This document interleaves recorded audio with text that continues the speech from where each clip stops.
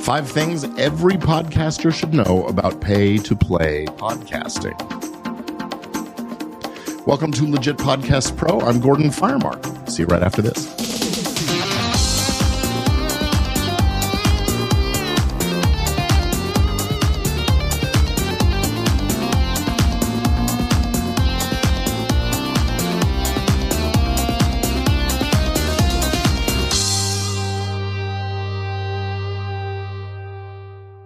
Well, all right. Welcome to Legit Podcast Pro.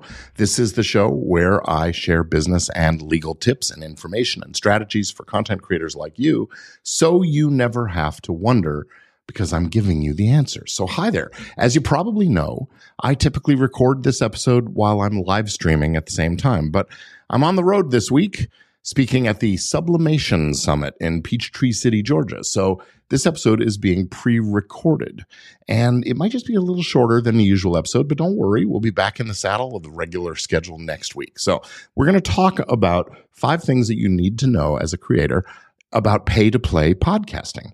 Pay-to-play podcasting is a practice where podcasters charge guests or advertisers for the opportunity to appear on the podcast.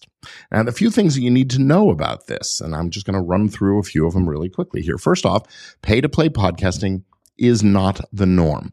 Most podcasters don't charge guests or advertisers to appear on their show. And in fact, many podcasters view the practice of pay-to-play podcasting as unethical and exploitive.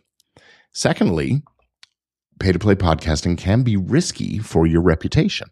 If you start charging guests or advertisers to appear on your podcast, well, that could come out and it would damage your reputation as a podcaster.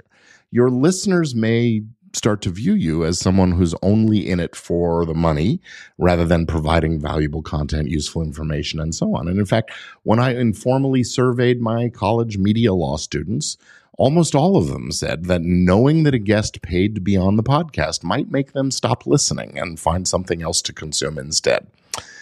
Number 3, pay-to-play podcasting can limit the guest pool. If you charge guests to appear on your podcast, you're limiting the pool of potential guests to those who are willing or able to pay.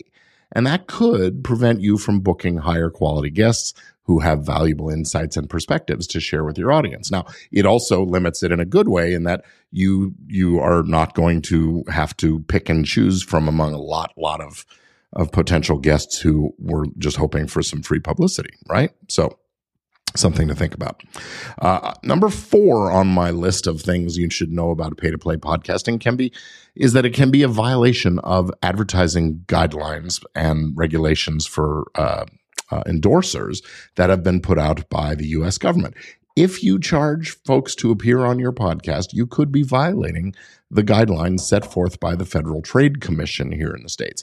The FTC requires that advertisers disclose any material connection they have with a product or a service that they are promoting, and the guest in many instances is either the product or the vendor of the service that they're there to promote.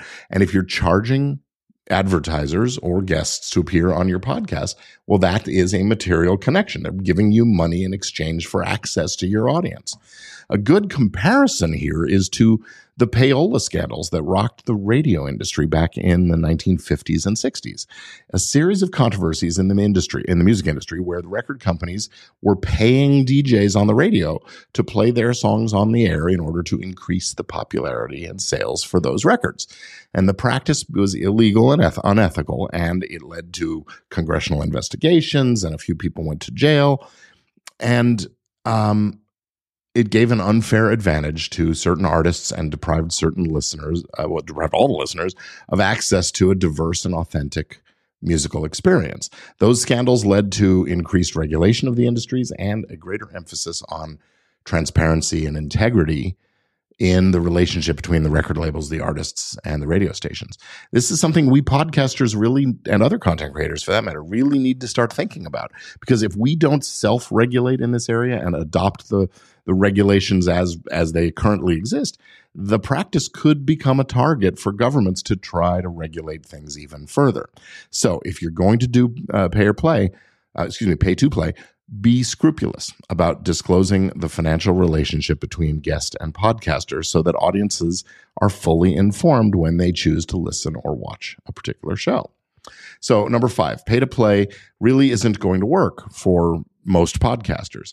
It's probably only going to work for you if you've got either a really big audience that is highly targeted, so guests will desperately want to be on the show and reach those folks, or your audience is so narrowly niched down and targeted that some brands, it's just such a good fit that they really want to get in front of them. But in that latter scenario, think about other ways. Explore this possibility of maybe a more traditional advertising or sponsorship relationship, or of creating a branded podcast or a series that is specifically for that brand, something they can really call their own.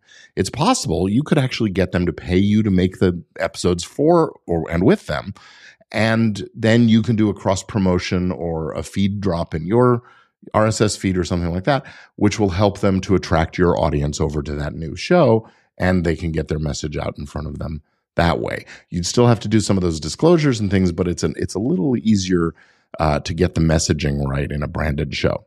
So I know that there are some big podcasters out there who are making bank doing pay to play.